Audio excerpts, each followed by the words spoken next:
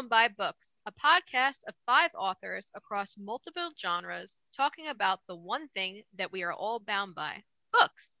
Today, I'm joined by Marianne Morea, and I'm Tina Moss, and we're going to talk about fangs and furs. So, Marianne, Woohoo. can you start us off a little bit about our genre, our shared genre of paranormal romance? What is it? Why do we Sure. write it? Well, I don't know about you, but I'm assuming you're the same in that you write it because it's what you love. It's what you like to read. It's the kind of where your head goes whenever your stories creep up in your head and characters start talking. Mine are either two-fanged or four-fanged is how it goes. They either have just canines at the top or a top and bottom. So whether they're vampires or shifters, and I don't know, I tend to vacillate between wolf shifters and big cat shifters, and I do have some dragon shifters too. But for me, when we're talking in terms of the fanged and fabulous, they have to be sexy. There has to be something about them that is alluring, that makes you go because of the magic that's around them. But they can't just be something that's magical and cute and furry. Like for me, a bunny shifter or a badger shifter or a squirrel shifter. It's just not going to cut it. It has to be the animal that I use for shifters has to be majestic as well as magical, but majestic and sleek and just completely shiver worthy. I love that. So that's me. That's why I do it.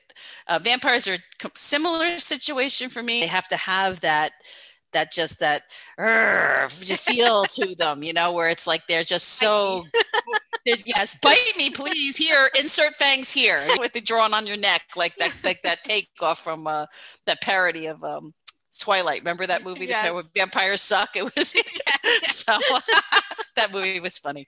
So anyway, what about you? So I have only written one dragon shifter, but I would love to write a lot more. I find that whole aspect fascinating. I've written vampires and I've written shifters in that they can shift into any animal, but they kind of have their own favorite that they love. And I agree, they have to be sexy and appealing, a little bit bestial, but in the very dominant alpha kind of way.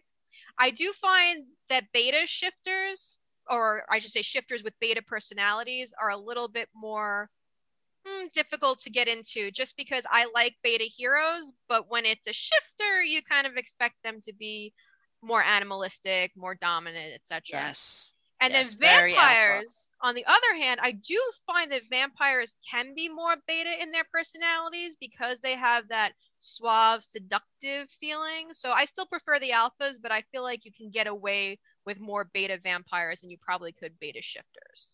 I think the aspect of beta vampires is really interesting because I never thought of it that way, because they're alpha in their own aspect by the simple virtue of the fact that they're predators.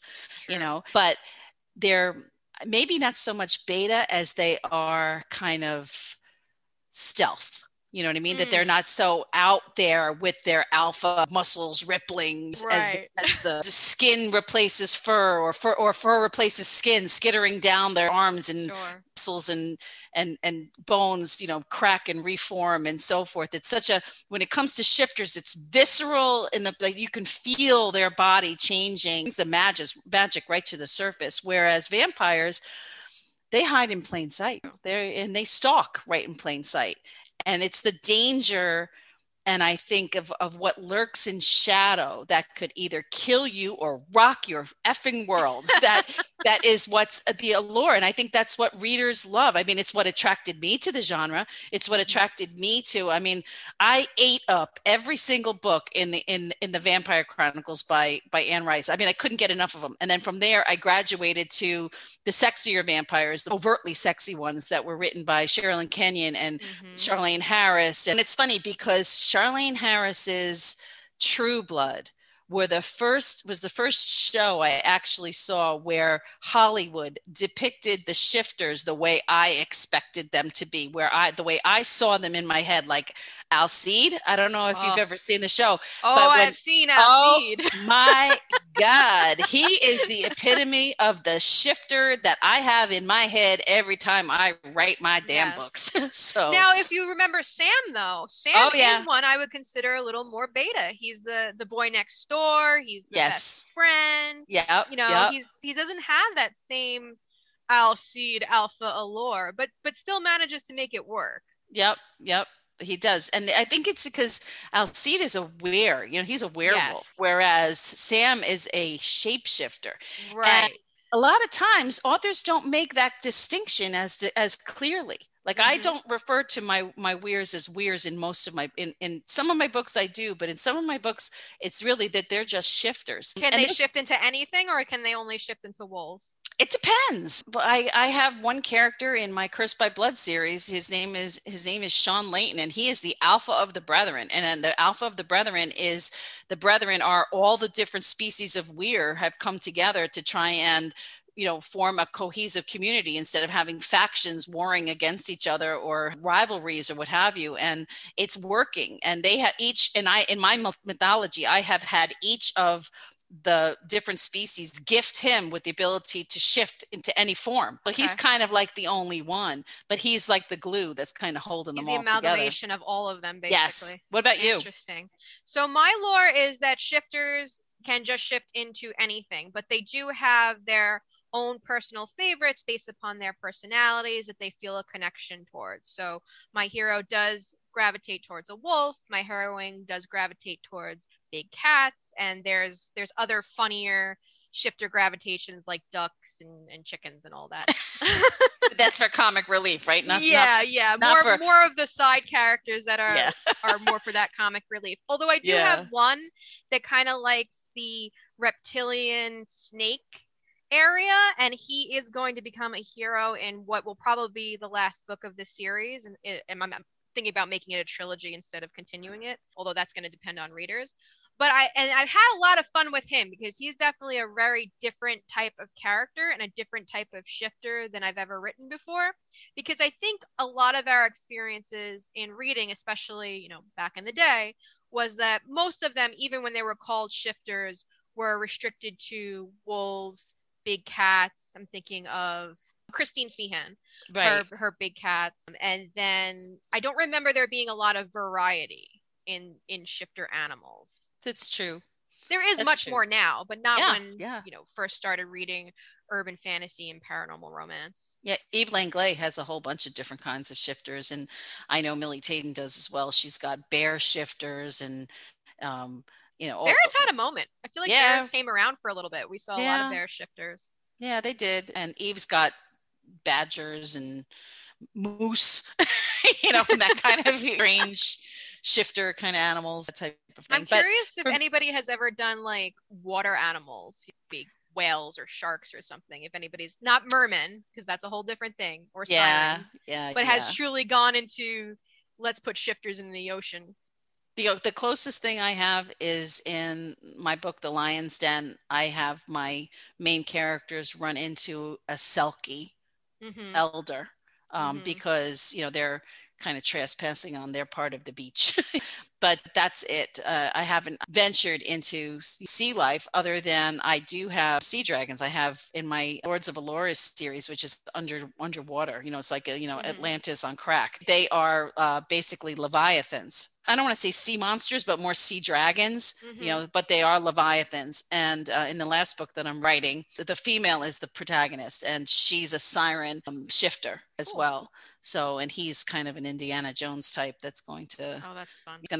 catch the shifter gene from her. Nice. So, So, in the world of vampires versus shifters, do you have a personal favorite? oh, yeah.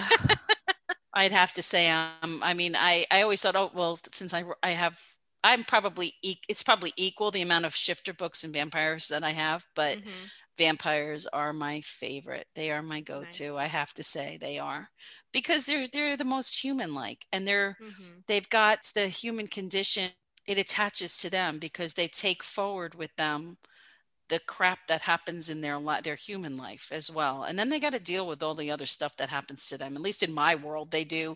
They don't there's nobody that's taking them by the hand and saying, okay, this is what you do, and they no they're Baby kind of vampire, let me yeah, show there's no you. yeah, there's no vampire 101 for them. It's like, okay, wake up, oh yeah, sun hurt, ow, ooh, bye, that type of a thing. So what about you? You have a fave? When I was younger, I think I definitely would have said vampires because there is that allure of the darkness. There is that idea of them being more of a loner and kind of going through the world as an immortal alone. And then as I gotten older, I've gravitated more towards shifters. And I think because it's so opposite to my own experiences in terms of like a tight knit unit, a family like unit, which is very different from that vampire lone figure. Usually it's a pack and having to navigate the world inside of a pack and what is your role and how do you take care of each other. That's just very different from my own personal experiences, which is why I think I find that dynamic so interesting. And of course, Wow. there's all the whole hot alpha muscly thing. Yeah. Yeah. Abs. Yeah, you can't go wrong with abs. So, but there's No. there's there's appeals to both, but in a weird way, I think I understand the vampire more than I do the shifter, which is probably the opposite of most people's experiences. Well, in the world I created, my vampires are now clinging to a more family aspect. They form covens and they stay Mm, together, and their progeny becomes family. So I've hmm I've I've built that in, but of course you always have the rogues, you always have the ones who are just so broken and that they try to be fixed, and it's just have their struggles and so forth.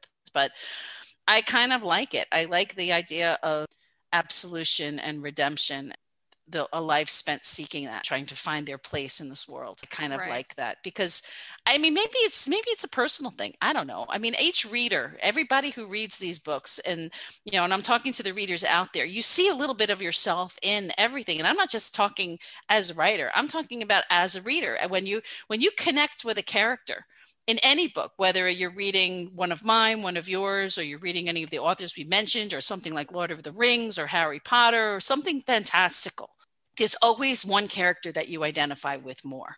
And if that Definitely. character is a sticky character that stays throughout the whole book, you will read that book simply because you identify with that character. At least as a reader, that's what I do.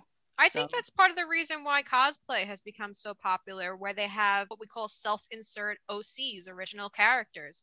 It's people wanting to be so much a part of a particular world or a particular story, and to not only journey with the characters, but to be a part of that.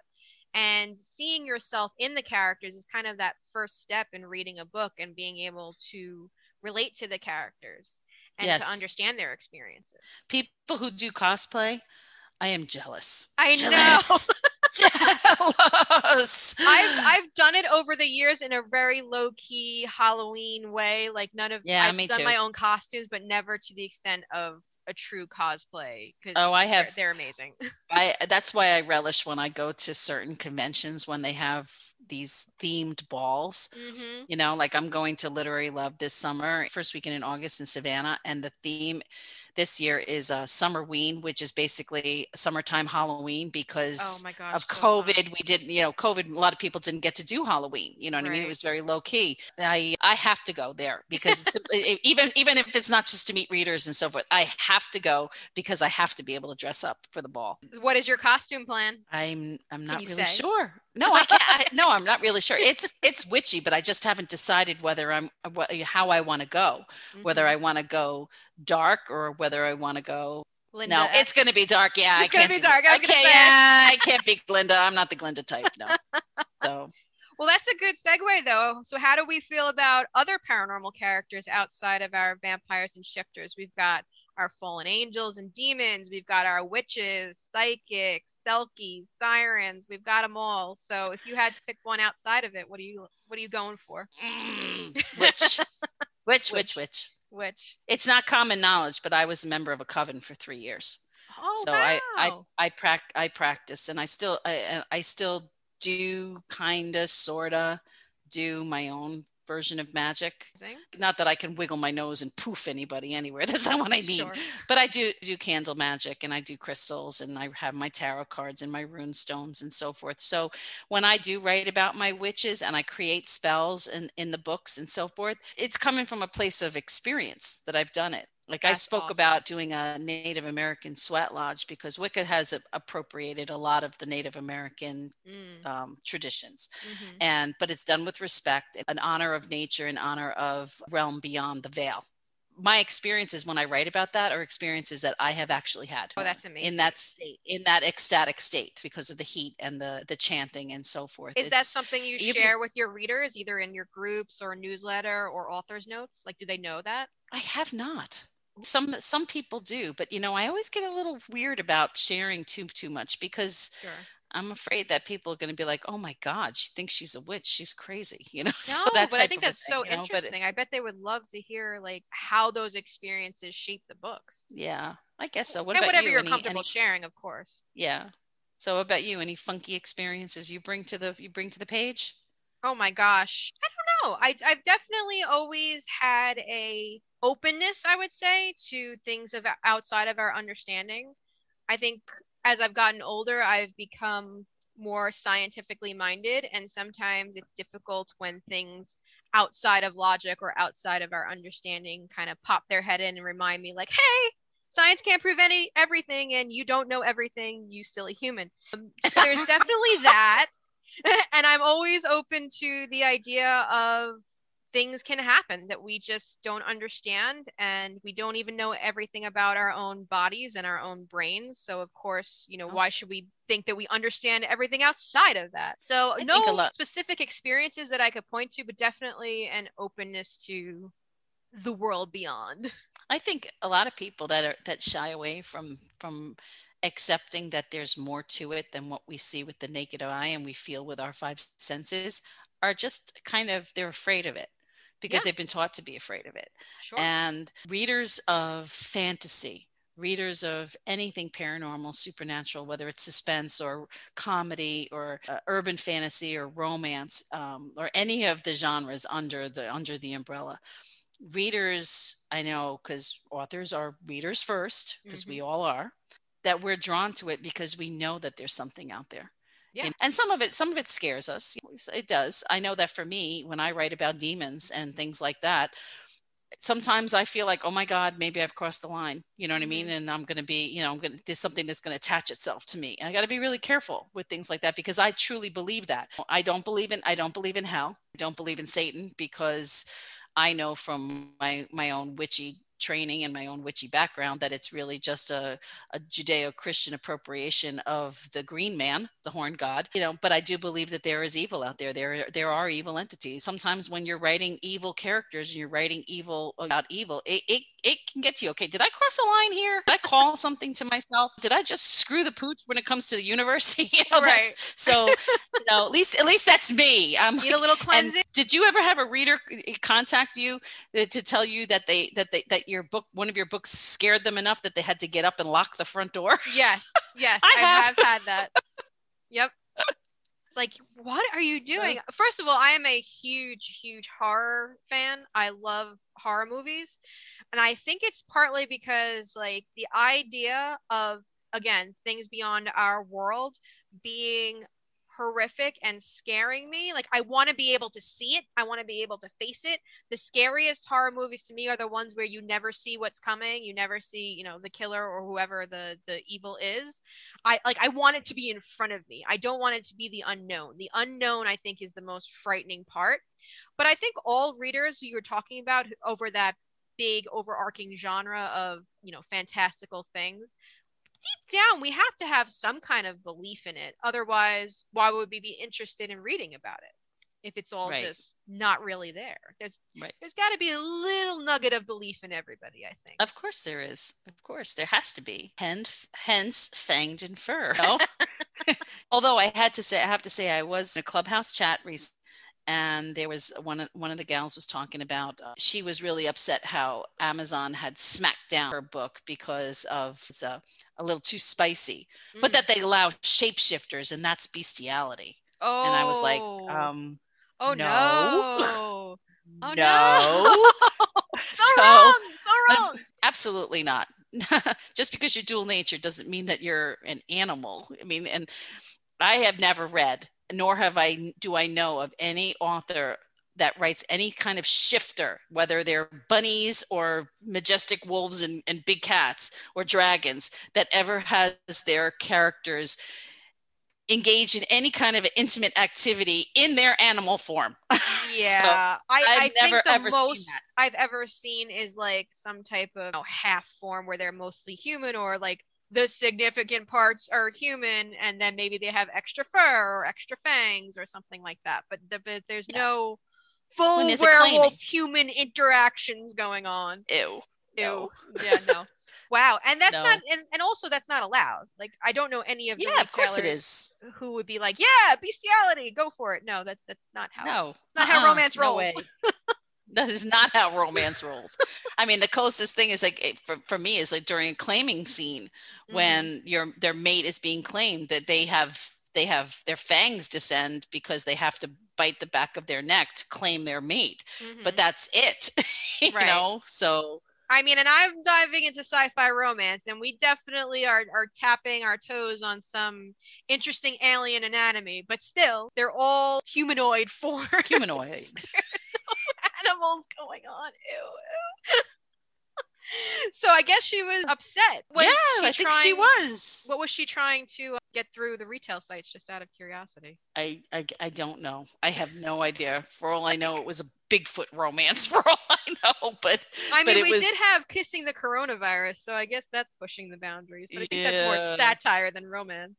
Yeah, I have no idea. And I wasn't going to get into it with her because I was just like, okay, to each his own, right? Absolutely, Okay, absolutely. readers out there, let's take a poll. Shifters, yes or no? There you go. Human Yeah. form or not? Oh gosh. But look, I mean, there is something about Beauty and the Beast, and the Beast in his beast form. He is very pretty, and the prince form is kind of a little, lackluster. But even that, I think, is pushing the envelope of what we consider to be romance. Yeah, I've danced around the room holding my dog in my arms. That's about just like Belle and the Beast dance around that huge ballroom, but that's about it. Were you wearing a yellow dress at the time? No, I wasn't. Oh, see, missing out. No, I You wasn't. need the full Yeah, cosplay now. I know. I know. I one of these days I will actually convince my somebody to go with me to cosplay. Oh I my will. gosh, yes, So I absolutely. worked New York Comic Con at Sherilyn Oh, Kenyon's booth, and the cosplay that comes by is you're absolutely incredible. incredible. Yeah. Incredible the level of artistry that you see that parades past you. I mean, my mouth was just agape the whole time. Absolutely. So, and I've got the pictures to prove it. So, So you mentioned Sherilyn Kenyon and a few other authors who inspired you. Is there any in the genre, either from way back when or ones that you read now, that you would say are like the pinnacle of paranormal romance I or don't paranormal know. women's fiction, we could say, because you're jumping into that. I have to say, I picked up this book and I haven't started it yet. N.K. Jemisin, A Hundred Thousand Kingdoms. Hmm. So, and she is supposed to be amazing, but it's high fantasy. So, Okay. this is something that I'm actually going to read next and jumping into high fantasy. And I do But think a lot of high fantasy has paranormal romance feels to it, or there's certain crossovers. When I think of Karen Marie Moning with her Fae, there's certain Fae that appear in paranormal romance or urban fantasy that also appear in high fantasy. mhm, And just for those readers out there, if you don't know, high fantasy is fantasy that takes place in a completely different world from ours. Usually, if there's a map in right, the beginning, that's a clue that it's high fantasy. Whereas right, paranormal romance, urban fantasy, and low fantasy will all take place in our world and to varying degrees. So, urban fantasy is obviously the city, paranormal romance is more based on romance and the fantasy plot, and low fantasy is like urban fantasy but not in a city setting. I think that's the easiest way to right, explain all those. right. So, but they definitely have crossovers of creatures, fantastical creatures, Fae being the one that comes to mind that mixes the most. You also mentioned Selkie before. So, when we're talking about Selkie, sirens, Fae, Can you tell us a little bit about the differences between those? A selkie is it's a seal creature, a seal. When it comes on shore, it can shed its skin. And the mythology behind it is that when it sheds its skin, if you capture a selkie skin, then the selkie belongs to you, and it'll stay in human form until it finds its skin again, and then it can join its pod in the sea. The best movie that I've ever seen about that is The Secret of Rowan Inish. I don't know if you've ever seen it, No. but it's an older movie, and it takes place in Ireland, and it's a story about a family who came from the island of seals, and that their history is that there's selkie blood in their veins. It's an amazing, it's a great movie. I love it. That's what I know a selkie to be. Have you heard it to be different? Described it as being different? No, that's pretty much what I've heard as well. The selkie's pelt is essentially what can allow you to control it. And from my understanding, so a lot of people confuse that with mermaids or with sirens. And my understanding with those is that sirens are from Greek mythology, that were essentially calling wayward sailors to their shore and taking ships under the water. But I don't know what their actual form is. Do you know if it was like a humanoid form with sirens?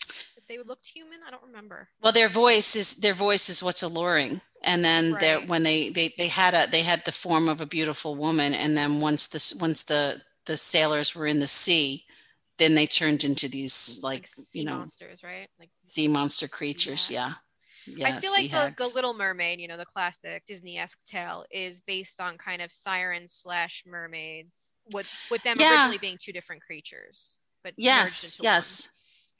I mean, mermaids, it depends. I mean, some of the different mythology is that they're not these beautiful women and men under the water, women with their shell brassieres on, and they beautiful flowing hair and so forth. I mean, if you look at the way that they were portrayed in Harry Potter, they're not. They've got fangs and sharp teeth, and the same thing in Peter Pan. The mermaids are not beautiful. They're vicious.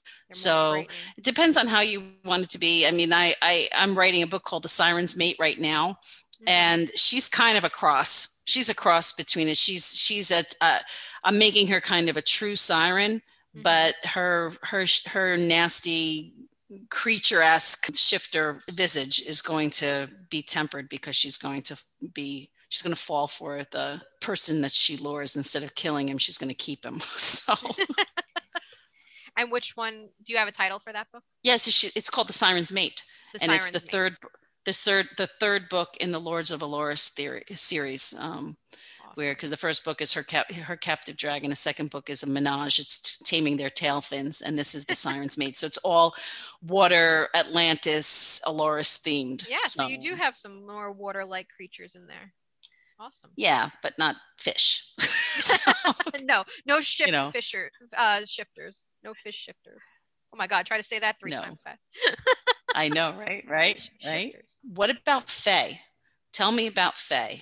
Fae is such an interesting category because everyone I've seen does it differently, right? So there is this overarching branch of Fae creatures, which can include your typical fairy, it can include brownies, goblins, and a whole variety of other creatures. Yes. The most common thing I've seen is the two court systems of Fae, the Seelie and Unseelie courts.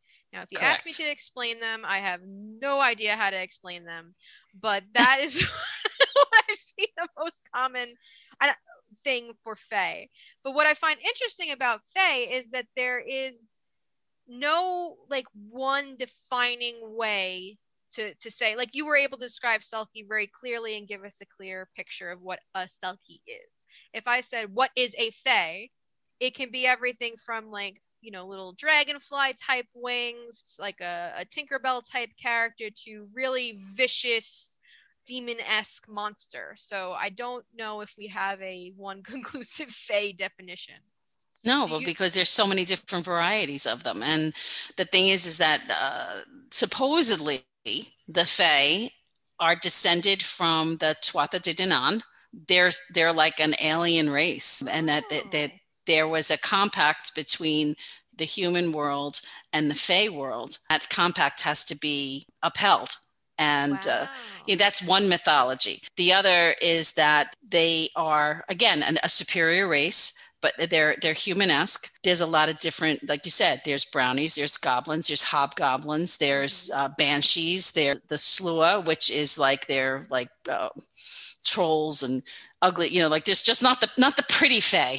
they're Right. the lower level fae and so forth, and it's so complex. So just funny. I did not know about this whole idea of them being an alien, but because I'm diving into sci-fi romance, I'm also writing a serialized paranormal reverse harem that came about from my readers on TikTok wanting this particular story. And I decided to make the character Faye. But since I wanted to tie it into sci-fi romance, I thought, well, okay, maybe I'll make the Fae an alien race. And I had no idea of the history of Fae being an alien race. That is so wild. That's one take on it, is that they are an alien superior race. That's and wild. That they, that they're, yeah. And okay. Fairy is their realm. And right. That one of the other things is that if you spend one day in Fairy, it's the equivalent of a year here. But so in our land of fangs and fur and fae now. Yes, our lands of fangs and fur and fae. I've learned, I'm studying more about this because I'm writing a serialized story in Bella called Leap of Fae. So I'm building a world based on what I've researched so far. That's but awesome. You have to get it right, because there are people who are really they're fae enthusiasts. I don't know. That they'll nail you if you get it wrong. Yeah. Yeah, that's why I figured I'm just gonna go straight alien fae, completely new. You've never seen this type before, because getting into that research might be a little too much for a serialized story. But that's probably a good place to thank our readers for listening to our podcast. And Marianne, tell them where they can find all of your books, all of your stories. Where can they find you? Right now, you can find everything of mine on Amazon. Most of it is on Kindle Unlimited, or you can find all my other stuff on my website, which is www.mariannemaria.com. Yeah, and I'd love, email me. If you're listening to this podcast and you want to talk more about fangs and fur or fae or witches or anything, what's your favorite, what you want to see, what you've seen too much of, what you want to see more of, email me. I always love to hear from readers. So, we do this for you. Absolutely. Tina, what about you? How can they find you and your books? You can find me at www.tinamoss.com, and across all of my social media platforms, I am at author Tina Moss. And yes, like Marianne said, I would love to hear from you. We would love to hear from you to talk more about all things paranormal or just books in general. So thank you so much for listening, and I hope you'll join us next Monday for a new episode of Found Five.